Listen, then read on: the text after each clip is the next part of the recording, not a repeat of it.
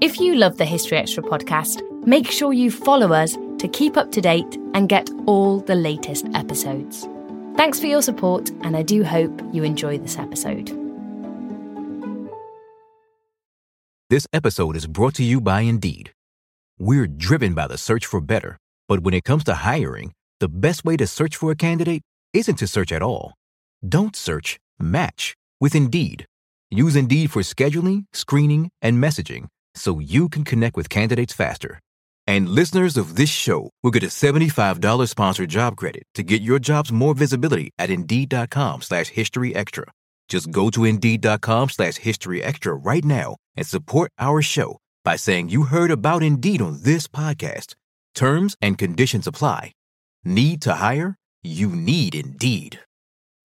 When you need mealtime inspiration, it's worth shopping Kroger, where you'll find over 30,000 mouth-watering choices that excite your inner foodie. And no matter what tasty choice you make, you'll enjoy our everyday low prices, plus extra ways to save, like digital coupons worth over $600 each week. You can also save up to $1 off per gallon at the pump with fuel points. More savings and more inspiring flavors make shopping Kroger worth it every time. Kroger, fresh for everyone. Fuel restrictions apply.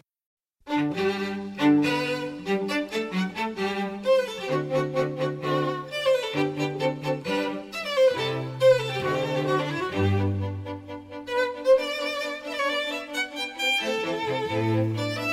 is one of the great paradoxes of history, in a way, that Stalin, the most suspicious of all people, should have been fooled by Hitler. And it is a very strange sort of, if you like, psychological conundrum, in a way, that Stalin should have been in denial to such a degree.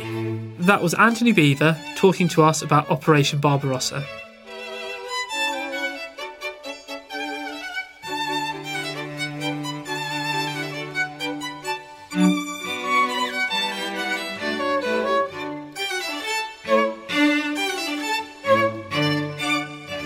You're listening to the History Extra podcast from BBC History magazine.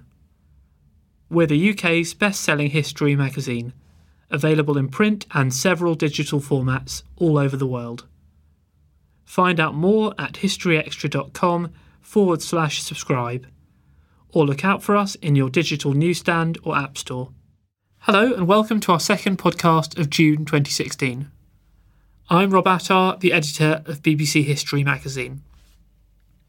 It was 75 years ago this month, in June 1941, that Nazi Germany launched Operation Barbarossa. This huge assault against the Soviet Union was at the time the largest invasion in history, and on its outcome hinged the fate of both totalitarian dictatorships. Military historian Anthony Beaver has written in depth about the Nazi-Soviet clash, in books including Stalingrad, Berlin, and his history of the Second World War. I paid a visit to Anthony in his London home recently to discuss one of the most pivotal events of the 20th century. Did Hitler always plan to invade the Soviet Union, or what? At which point in his career did this idea occur to him? Well, Hitler quite often fluctuated in his attitudes towards great projects, but I think the invasion of the Soviet Union was something which went back really all the way to the Räterepublik of 1919. I mean, his detestation of Bolshevism was absolutely visceral.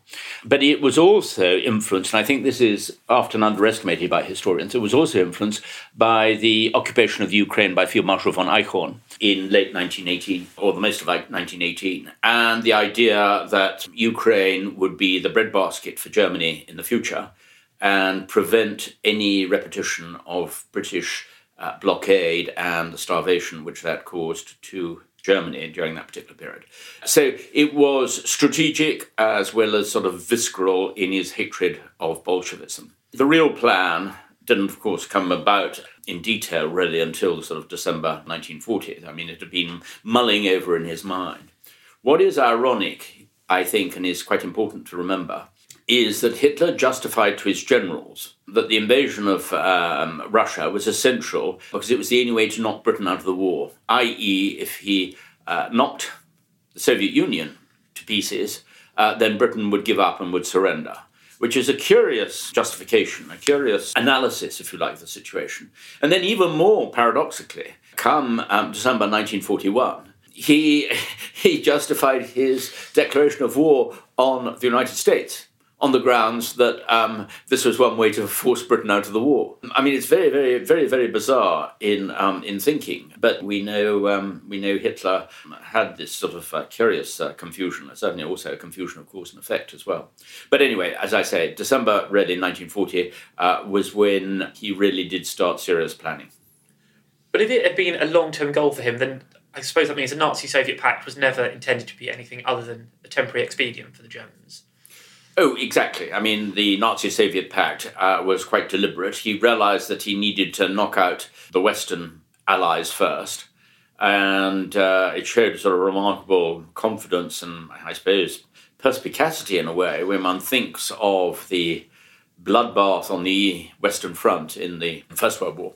And, even Churchill at that particular stage was convinced that, the French army was the most powerful in the world and so forth, and that the Germans would sort of smash their heads against it. But it is also quite interesting the way that sort of some historians have looked at the whole question of the French army, and they feel that if it hadn't been for Gamelin and his plan, that the French army might not have collapsed in the way that it did, and that the reports of the disintegration due to political infighting in France and all the rest of it was exaggerated. Now, I'm not entirely convinced about this. I mean, I think that there's a large element of both. But anyway, it's a new area, shall we say, of debate, which has suddenly developed.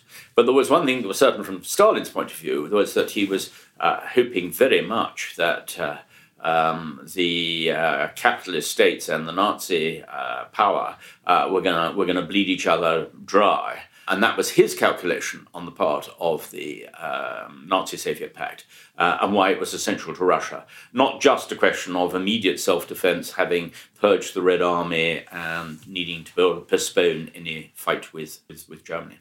The timing of Barbarossa is quite interesting because I know some historians have said that they left it too long and it became diverted in other campaigns, which meant that the Russian winter came in before they could get to Moscow. Do you agree that Barbarossa was launched too late for them to have any chance of success? It is certainly true that Barbarossa was launched too late, and there's been quite often a debate about this. I mean, it's amazing the way that this one still carries on. I mean, actually, even at the time, it was fairly well known that actually it was the weather. I mean, it had been one of the wettest winters, 1940, 1941, and it was two problems. One problem was the way that the forward airfields of the Luftwaffe had been totally inundated and simply couldn't take the aircraft until they dried out. The other one, of course, was the redistribution of motor transport to German divisions before the invasion. And very interestingly, nearly 80% of some of the divisions' motor transport came from the French army. And this was one of the reasons why Stalin loathed the French and despised the French, and why he sort of basically said at Tehran, that the French should be treated as traitors and collaborators and all the rest of it, because that the motorized arm, really, of the Wehrmacht largely came from the French army, and the fact that the French had not destroyed their vehicles on surrender was for Stalin, a really serious element against them. But so it was basically a distribution of motor transport, airfields which had been completely inundated, but Operation returned the whole question of the invasion of Greece, Yugoslavia, Greece, and later Crete, were not really a major effect in delaying Barbarossa. And on the other side of the invasion, Stalin seems to be known as someone who's incredibly paranoid and very suspicious, but how was it that he missed so many intelligence reports telling him there's going to be an attack from a fairly obvious source? You're right. It is one of the great paradoxes of history, in a way, that Stalin, the most suspicious of all people, should have been fooled by Hitler. And it is a very strange sort of, if you like, psychological conundrum, in a way, that Stalin should have been in denial to such a degree. Now, I mean, this has led to a whole lot of raft of different theories, icebreaker Suvorov's icebreaker thing of actually Stalin was secretly planning to invade Germany first and all the rest of it. Load of rubbish. I mean, all of that's based on that paper of the 11th of May or whatever, which was basically a contingency planning document by Zhukov and others, who by then were well aware of Nazi preparations to invade the Soviet Union, but Stalin simply would not accept it. And so, it was quite right that any general staff should start examining responses, if you like, to a preparation in that particular way. And one of them, of course, was the examination of a preemptive strike at that particular point. Actually, the Red Army was totally incapable of carrying it out. The very fact, actually, that, all of the prime movers for the artillery, in fact, were actually tractors which were being used in the harvest, shows that they were simply not prepared for an attack at that particular time. But Stalin rejected every single warning that he got, not just, of course, from the British, but even from his own diplomats and spies and so forth.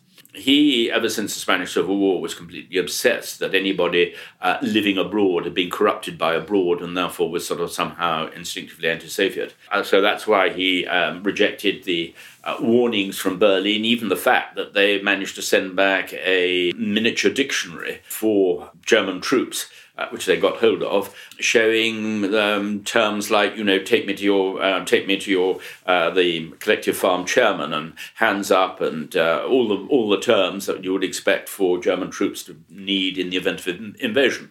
So, I mean, he had a whole raft of it, but he was convinced that this was all an angielskie provokatskaya, an English provocation to force a fight with Germany to save Britain. And that was why he, rejected all the British ones, but even, as I say, the ones coming from his own sources.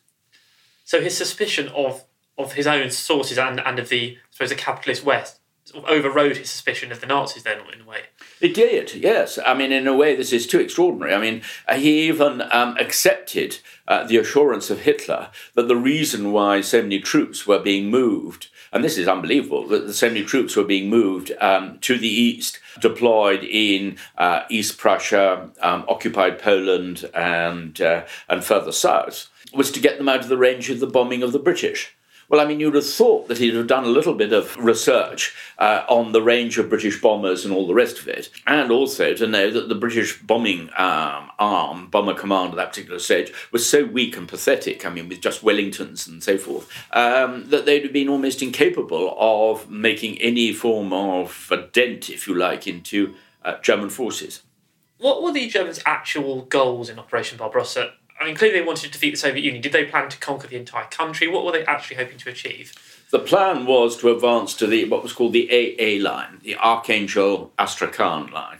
And they felt that this basically would have taken them beyond Moscow, more or less beyond the line of the Volga, more or less the line of the Volga. And that's why, in fact, when it came to the Battle of Stalingrad, so many German troops felt we've only got to capture Stalingrad, we're on the Volga, and that will have meant we've won the war. So that was the sort of the line. The idea being that any Soviet troops who'd been left after the great battles of encirclement in the early part of Barbarossa would simply be a rump, and that they could be kept under control by bombing.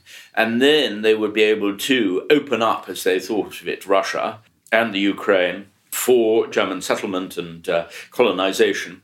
And, they were even planning these sort of occupational settlements where soldiers would be given land with their families and so forth. And the hunger plan, Bacchus' hunger plan, would have reduced the population dramatically. The population of the major cities would have been starved to death. They reckoned on 35 million being killed. So the whole project, in a way, depended on this sort of rapid advance to that particular line, and above all, the destruction of the Red Army through these vast battles of encirclement, of which some took place. I mean, the Kiev was probably one of the largest battles in the world in terms of the number of prisoners taken. Did this plan have any realistic prospect of success? I mean, we know it didn't work, but is there any way it could have worked? It's a very, very hard one to answer, in a way. What was interesting was Stamanov, the Bulgarian ambassador, who was approached in a moment of panic by Stalin, because, Stalin really did think that sort of Moscow was going to fall. This was later in October, and that sort of everything was about to fall to pieces. And Stalin said, but you're crazy, even if you withdraw all the way to the Urals, you'll win in the end. Basically, the reason why it probably wasn't going to work was twofold. One was that simply the sheer size of the country meant that the Wehrmacht, and with their Romanian and Hungarian allies and so forth, never actually had sufficient troops for the occupation of such a huge area and the conquest of such a huge area.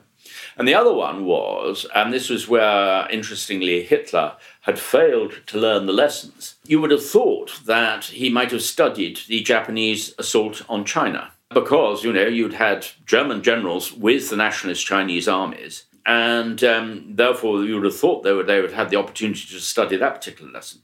And the lesson there was that if you have even a highly mechanized and technically superior enemy as attacking a large country with a vast landmass, they can certainly win at the beginning, but the shock and awe of cruelty, which was used by the Japanese and also which Hitler used against the Soviet Union, actually provokes as much resistance as it does panic and chaos.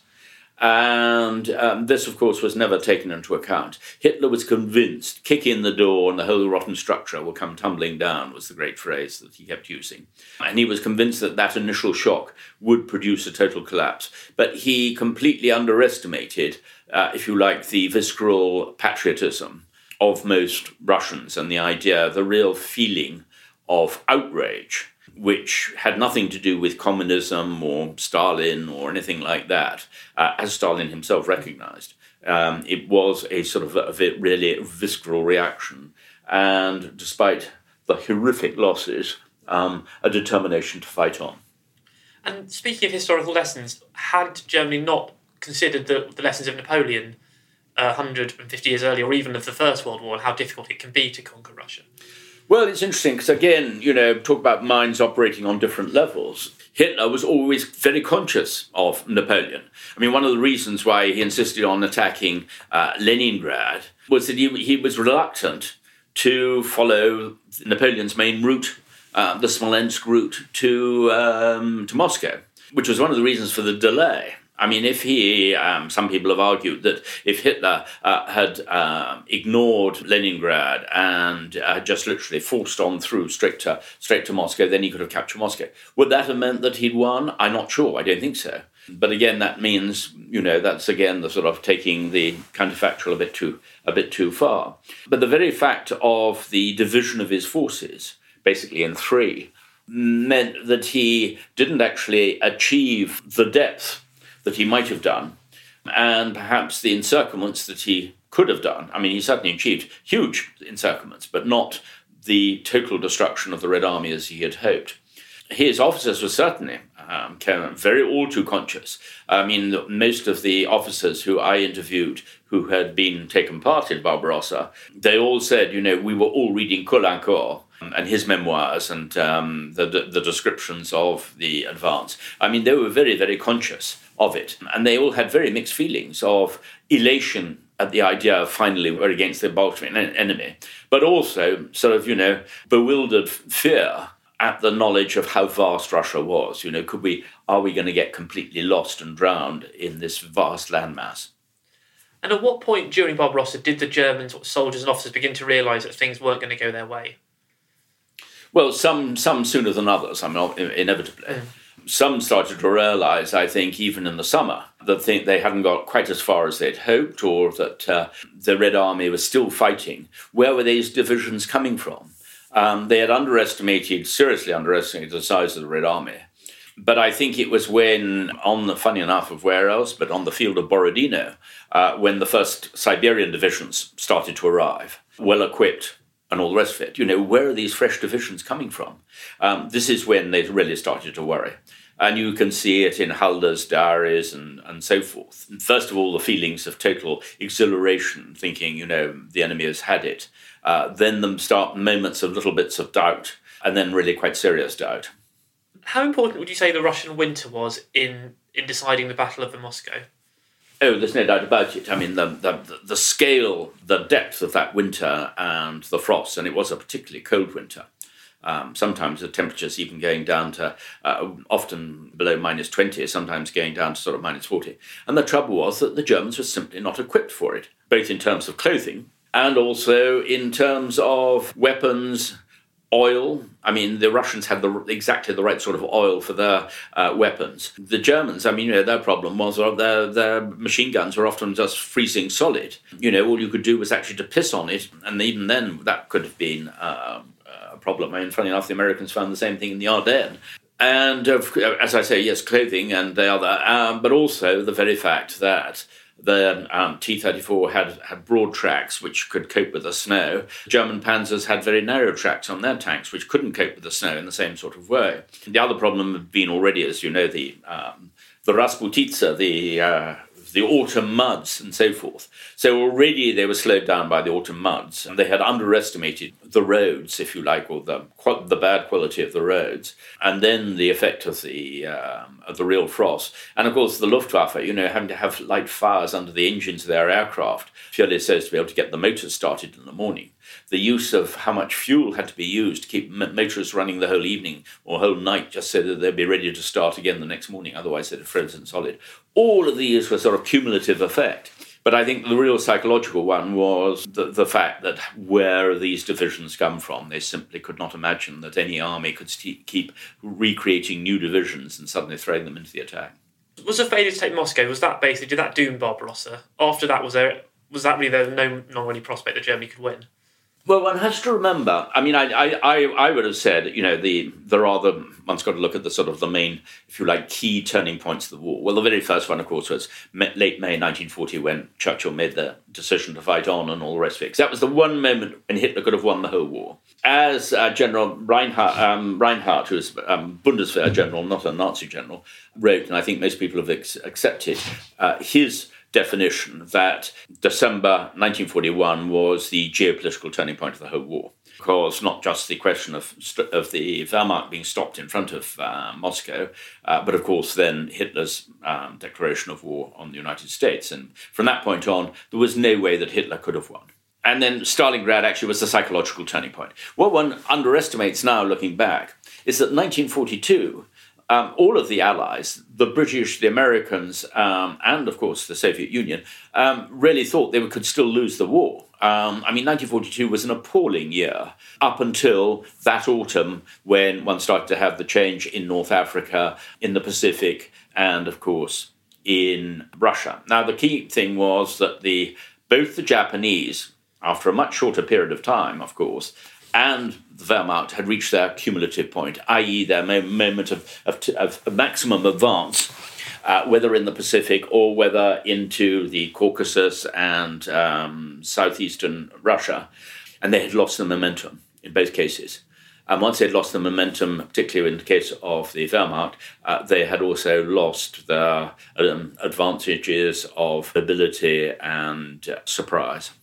So if Moscow was a turning point, then at the time they hadn't necessarily realised it, or the leaders of the Allies wouldn't have realised. Well, they did realise it in the sense, as far as Churchill was concerned, the moment that Pearl Harbor happened and America was brought into the war, Churchill knew from that moment on that the Allies could not lose. Obviously, then he had some very, very nasty shocks afterwards, fall of Singapore, etc., etc. There was, in fact, and this is that, as I was saying, that period of 1942 when one horror after another happened.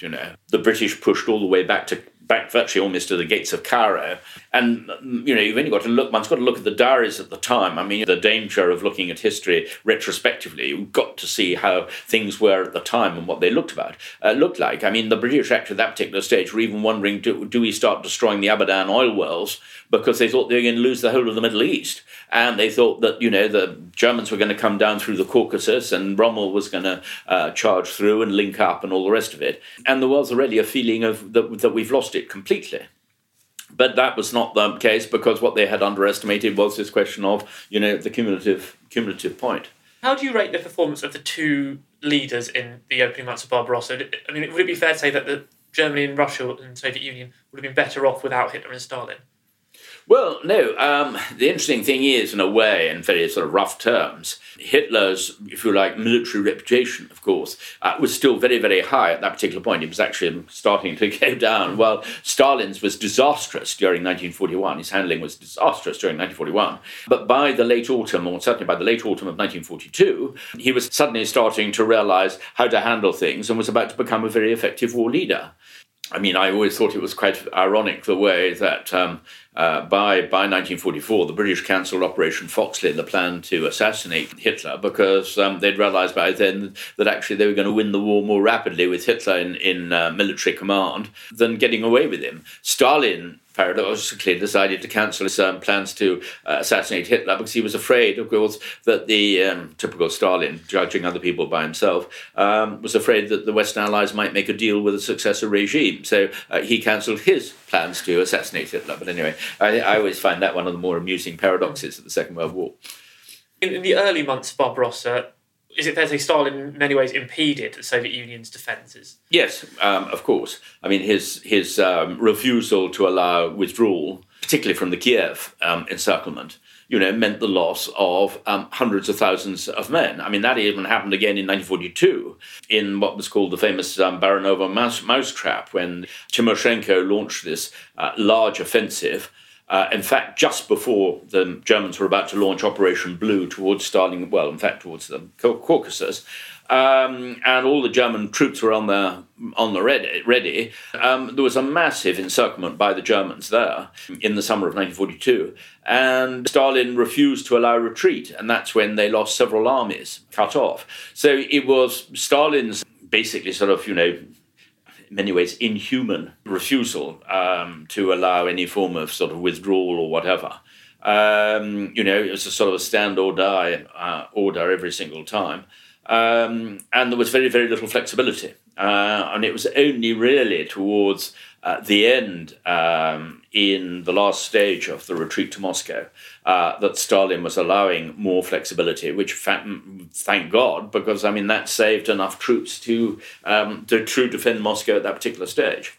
Was there any danger that the Soviet regime might have collapsed or been overthrown in the early months of Barbarossa, considering they weren't necessarily universally popular and the war was turning very much against them at that time? There was no chance of any overthrow by popular revolt or anything like that.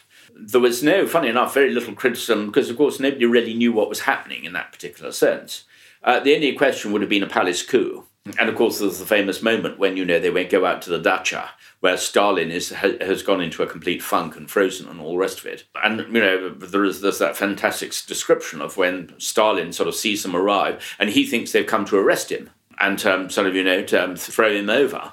But as soon as he realises that actually sort of they're scared too, but, they're trying to persuade him that he's got to... That's when things change and it sort of all comes back together again.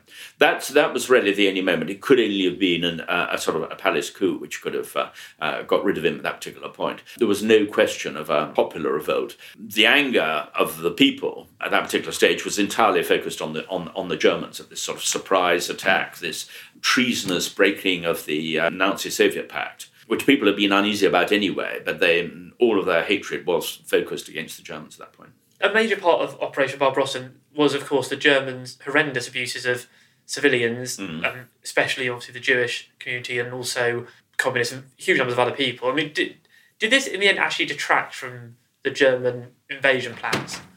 Not really in 1941. I mean, the resources allocated to the Einsatzgruppen, the Sonderkommandos and so forth, and the police battalions and all the rest of it, was not actually detracting really from the war effort. You can then argue very much more that by sort of 42, when you have the final solution, what Vasily Grossman, after the Shoah by bullets, he's now then talking about the Shoah by gas. Of course, by that stage, then they are allocating vast quantities of the Reichsbahn of the railway system, to the transport of Jews, when in fact that's when they should have been allocating them all to the support of the armies. So not in 41, but I would have said so in 42. One thing which I actually should have added earlier, it was, of course, the one chance of them perhaps winning in 41 was the way that the Abwehr and many of the, shall we say, more educated officers had been advocating. They're saying the only way that we can win in Russia is by creating a Ukrainian army 1 million strong. And this, of course, was absolute anathema to Hitler on those grounds. And that's why they had to sort of come up with all of these ideas of calling Russians in Wehrmacht uniform, meaning calling them Kosakenzuge, of Cossack platoons and so forth. Because Hitler, in his ludicrous way, would accept the idea of Cossacks, but he wouldn't accept the idea of Slavs. Well, of course, the Cossacks were Slavs themselves. But it was a ludicrous thing. And later, you even have Himmler, let's face it, supposedly one of the great racial ideologues, raising a Galician SS division of Ukrainians so as to pretend they weren't Slavs. It was all simply preposterous in that particular way. But there's no doubt about it, if they were going to have any chance of success, to make up, if you like, for their lack of numbers to control such a vast landmass, it had to come through turning it into a civil war. But there was no question they were ever going to allow the Ukrainians any form of self-government or anything like that. And that was, of course, one reason why those Ukrainians who did side with the Germans to begin with soon realized, in fact, that they were being completely conned. And then you get sort of, the Bandera lot and so forth. You sort of Ukrainians who were then fighting both the Soviets and the Germans at the same time. And what do you make of the British reaction to Barbarossa? Could Britain have done more to help their soon-to-be Soviet ally?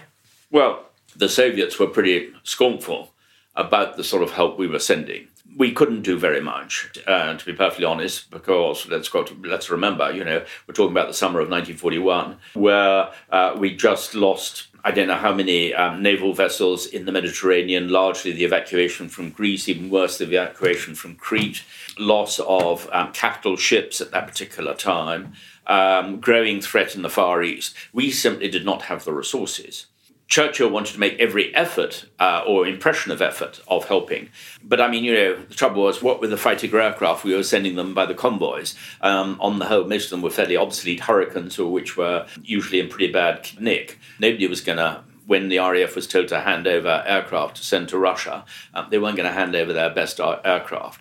We were sending them Matilda tanks, which were frankly obsolete already by that particular point. We were sending them greatcoats, which were useless in the Russian winter. We were sending them steel-nailed ammunition boots, steel-shod ammunition boots, which would actually accelerate frostbite. You can imagine, actually, the Soviets were pretty pissed off at the sort of stuff we were sending. But at the same time, there had to be a certain amount of superficial Allied solidarity in that particular way. The real question was, what Stalin wanted was the second front, the attack on the Cherbourg Peninsula, which was a mad idea because, basically they would have been bottled up on the Cherbourg Peninsula. It wouldn't have distracted any forces from the Eastern Front, as Stalin argued that it would, because the Germans had just enough troops in France to have bottled up any of the British troops. And of course, the trouble was, in those days, the Cherbourg Peninsula was actually out of range, basically, to aircraft even from the British Isles. I'm talking about fighter aircraft. So, they wouldn't have had air support. It would have been throwing away 100,000 men for no purpose whatsoever. And Churchill was, of course, absolutely right to stop it. And the Americans were, I think, both either dishonest or whatever, because they were saying, this should be an Allied force. Well, there weren't any American troops yet in Britain to involve in that. So Churchill was totally right to refuse that. And he showed great courage, in fact, to go to Moscow in 1942 to explain why there would not be any cross-channel invasion at a time when, of course, the Russians were already retreating towards Stalingrad during Operation Blue. And, that was a very stormy meeting with Stalin, as I'm sure you know. The great paradox, in a way, was Churchill had no intention, if he possibly could, of attacking in the north. His view of strategy goes back all the way to the 18th century, that the British traditional strategy was a peripheral one, where using naval power, you wore down your enemy in the Atlantic and, above all, in the Mediterranean, and you only went in for the continental clash towards the end of the war when your enemy had been weakened. The only big exception, of course, being the First World War, when we actually did commit troops to major continental battles. Now, that's why Churchill was always keen on the Mediterranean, on Italy, partly because, of course, he wanted to preempt the Soviet advance into Central Europe. And, of course, that was completely rejected at Tehran. He couldn't let go of that one. But the Americans and the Russians agreed entirely that they were both continental powers and they believed in the great continental clash. And therefore, they were always going to be determined to it. So what you can say of Churchill is that even though he was completely wrong in his strategy of trying to go up through Italy and go into through the Ljubljana Gap and into Central Europe, even though he was completely wrong strategically and tactically and diplomatically and every other way, he actually helped hugely because his resistance prevented cross-channel invasion in not just in 42 and 43, because if there had been an attempt in 43, as the Americans wanted, it would have been a disaster, frankly, 1943. And I suppose on the other side, could Germany's allies have helped it more? Could Japan and Germany between them, with a combined strategy, have had a chance of actually defeating the Soviet Union? You're right that there is a very curious lack of coordination. There were no joint staffs at all. There were hardly even, apart from military attachés in both countries, there was really no liaison between the two. The only time you found anything of that sort was when you had Japanese submarines off the east coast of Africa attacking British convoys going round the Cape and up to the Suez Canal from the Red Sea and up there. But that was really just about the only time, and that was obviously in 42.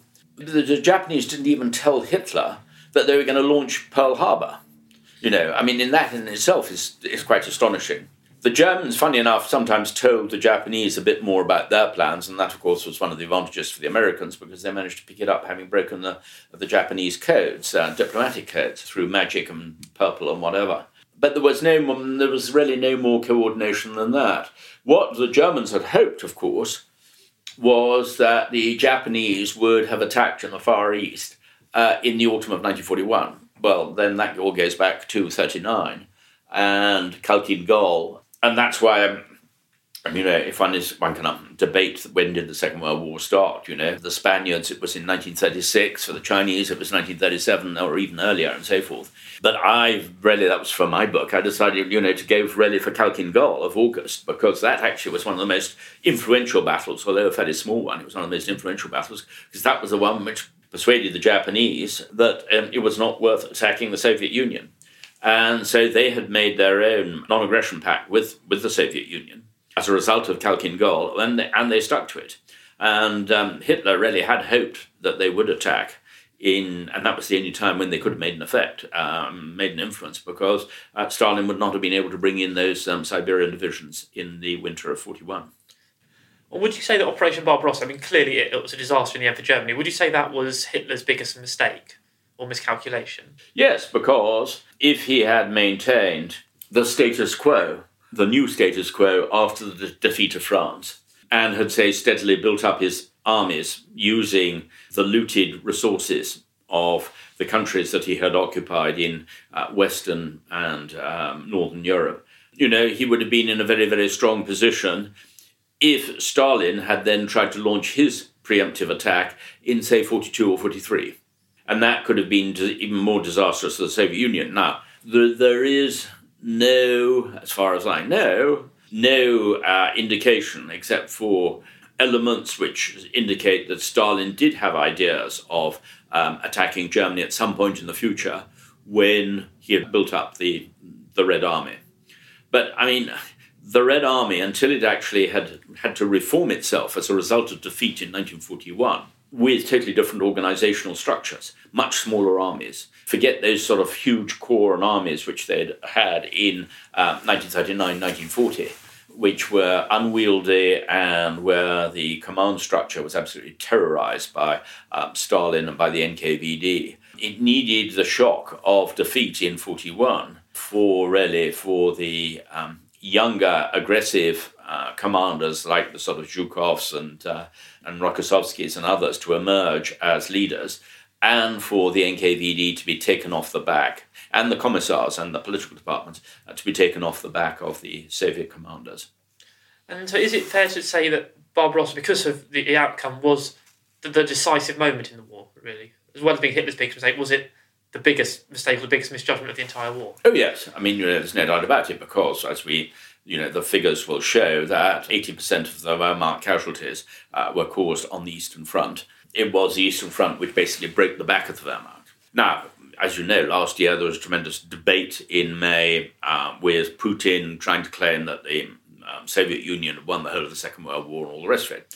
Now, there's an element of truth there. What Putin, though, does overlook two very large elements. One is the strategic bombing offensive, which basically swung the balance of power on the Eastern Front, because it forced the fighter squadrons and most of the 88 millimeters to be brought back to Germany to defend the Reich from the bombers. So, that one cannot say that the strategic bombing campaign was useless. It had a huge effect on the Eastern Front.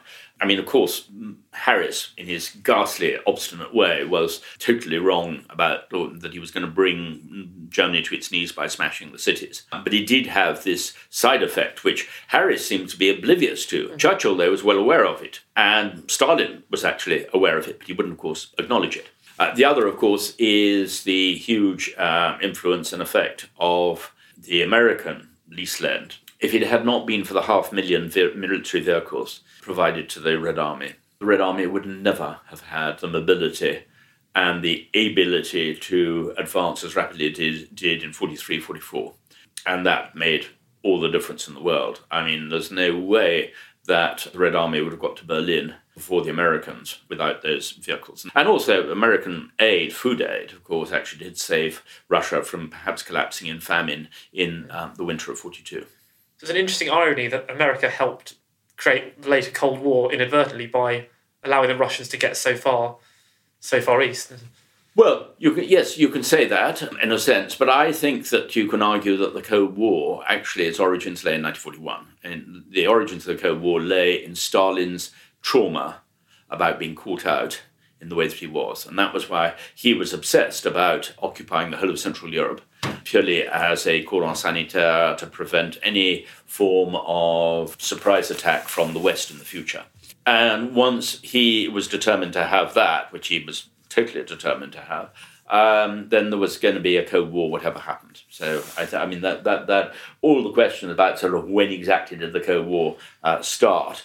And do you think that here in Britain we should pay more attention to Barbarossa, because it still doesn't quite feature as highly as, say, things like the Battle of Britain and the Blitz and D-Day for us? Obviously, Britain wasn't directly involved, but in actual fact, did this have more impact on Britain's survival in the war than anything else did? Absolutely, of course one should. I mean, it was in a way slightly sort of pitiful the way that we paid so little attention to it. There have been, apart from, say, John Ericsson and Alan Clark, there've been very, very little about it up until really sort of whatever it was, until about the late 1990s. A lot of it, of course, depended on the opening of the Russian archives during that short, wonderful period of 5 years, basically, or the military archives for 5 years, a little longer for the civilian ones.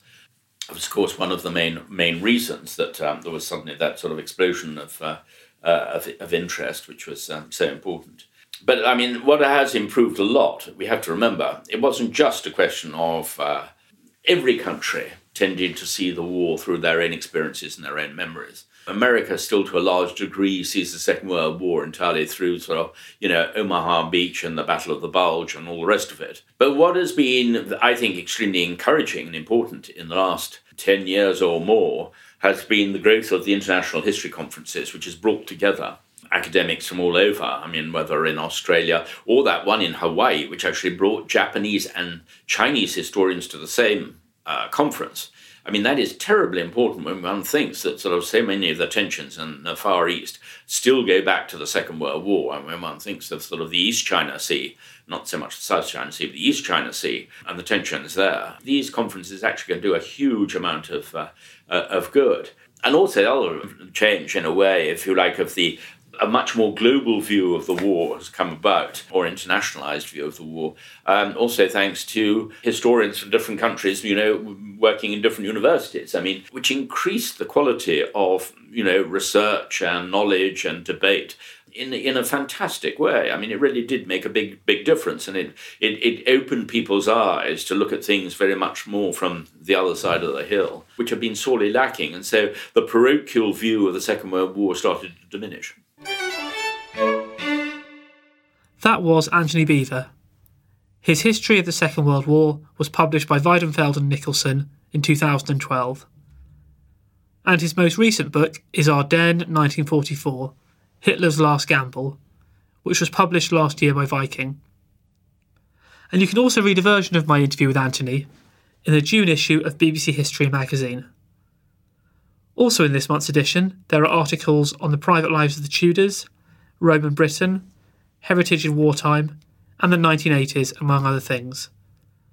You can get hold of our June issue now in all good newsagents in the UK and internationally in our many digital formats. Outside the UK, it may still be an earlier edition that's currently in the shops. Anthony is also going to be one of the speakers at our Winchester History Weekend, which is running from the 7th to 9th of October. To find out more about this, and our York Weekend on the 18th to 20th of November, please visit History Weekend. We don't always realise just how much our negative thoughts and experiences stick with us and weigh us down. You may find your brain constantly running through a highlight reel of bad moments. That comment your friend made last week that hurt your feelings. That frustrating thing your mum does. Or that silly thing you said in a meeting. Maybe it's time to get it all off your chest. Whether it's a tiny annoyance or something much bigger, talking about it can give you some relief and lead you to a potential solution. That's where therapy comes in.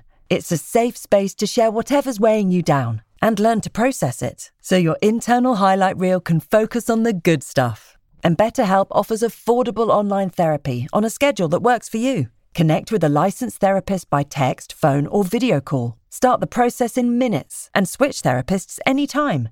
Let it out with BetterHelp. Visit betterhelp.com/historyextra today to get 10% off your first month. That's BetterHelp, HELP.com/historyextra. This episode is brought to you by Indeed. We're driven by the search for better, but when it comes to hiring, the best way to search for a candidate isn't to search at all. Don't search, match with Indeed.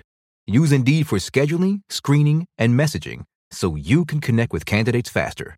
And listeners of this show will get a $75 sponsored job credit to get your jobs more visibility at Indeed.com/historyextra. Just go to Indeed.com/historyextra right now and support our show by saying you heard about Indeed on this podcast. Terms and conditions apply. Need to hire? You need Indeed. .com. One of the regular sections within the magazine is our First World War, which charts the progress of that conflict 100 years ago through the words of those who lived and fought through it. We've also been including accompanying audio clips within the podcast, and this month we've come to June 1916. So here, speaking to the Imperial War Museum, is George Wainford, describing some casualties that occurred on board his ship during the Battle of Jutland. There was a terrific bang, and the forecastle, there was a fire started at the port side of the forecastle, where all the hammocks underneath the forecastle deck were stowed. Well, that was extinguished, and you hear a lot of crying and talking and shaking on the forecastle edge. So I went and go up there, and Sub-Lieutenant Chemist was there. He said, "Where are you going, Wainford?" I said, "On the forecastle," so the help. So keep them below out of it, find something else to do. So I wonder why he said that. So I found out later that there was the 4-inch gun had been the direct hit. They were all killed and injured. Commanding officer was killed. First lieutenant was killed. Warrant officer was killed. That was the 3 officers. And there was I think the coxswain at the wheel was killed, and there were several more wounded. You know, it was a bit of a shambles, really. And I saw one chap, it was horrible. His whole stomach was torn open, And it was all hanging out. He was trying to push it back. I knew. And that's why I was told to keep out of it. Somebody doing it, chemist said, oh, we said, get down below, then send a senior hand up here. So by that time, 2 or 3 of them had gone up. So I gave a hand on the deck itself down below, pulling up all the debris. That was George Wainford. And now let's hear from Corporal George Ashurst talking about the bombardment that preceded the Battle of the Somme. Me and the officer, we walked down our front line, straight up, you know, and just standing looking at Germans' lines like that. And we could see the bursts of the shells all over, big ones in the distance, you know. And we could see the dirt and the sandbags all dancing up and down. And then you could turn about like this, and all along our skyline, you would see flashes. You know, big flashes, little flashes, hundreds of them, all along the skyline. You couldn't see the guns, you know, you could just see these flashes. And over the top, it was like a roar of score of trains going over all at once, over the top of your head. You could hear them whizzing over, you know, big ones and little ones. Yes. Did you think that it would be successful, the bombardment? Yes, I did. You started to believe what the general had told you then? Oh, yeah, I thought, well, this is certainly shift Jerry. You know what I mean? He'll never stand up against a thing like this.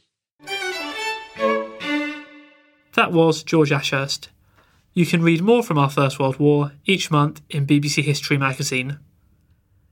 OK, so that's almost it for this week, but please do listen in next time when we'll be talking to the winners of this year's Wolfson History Prizes. Thanks for listening to this History Extra podcast, which was produced by Jack Fletcher. Do let us know what you think about this episode by emailing podcast@historyextra.com, and we might read out your messages in future episodes. Alternatively, why not keep in touch via Twitter or Facebook, where you'll find us at History Extra.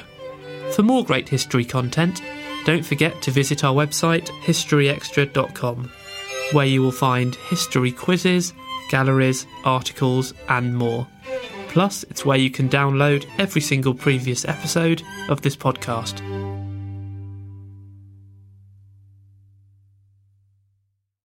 A collision between a Chinese jet and an American spy plane. He came and rammed into our left wing. With relations increasingly strained, what are the chances of things spinning out of control? The Western world was asleep. I'm Gordon Carrera. I'll be exploring the friction in this most important of relationships and asking, has the West taken its eye off the ball? You cannot ignore China. From BBC Radio 4, this is Shadow War, China and the West. Listen wherever you get your podcasts.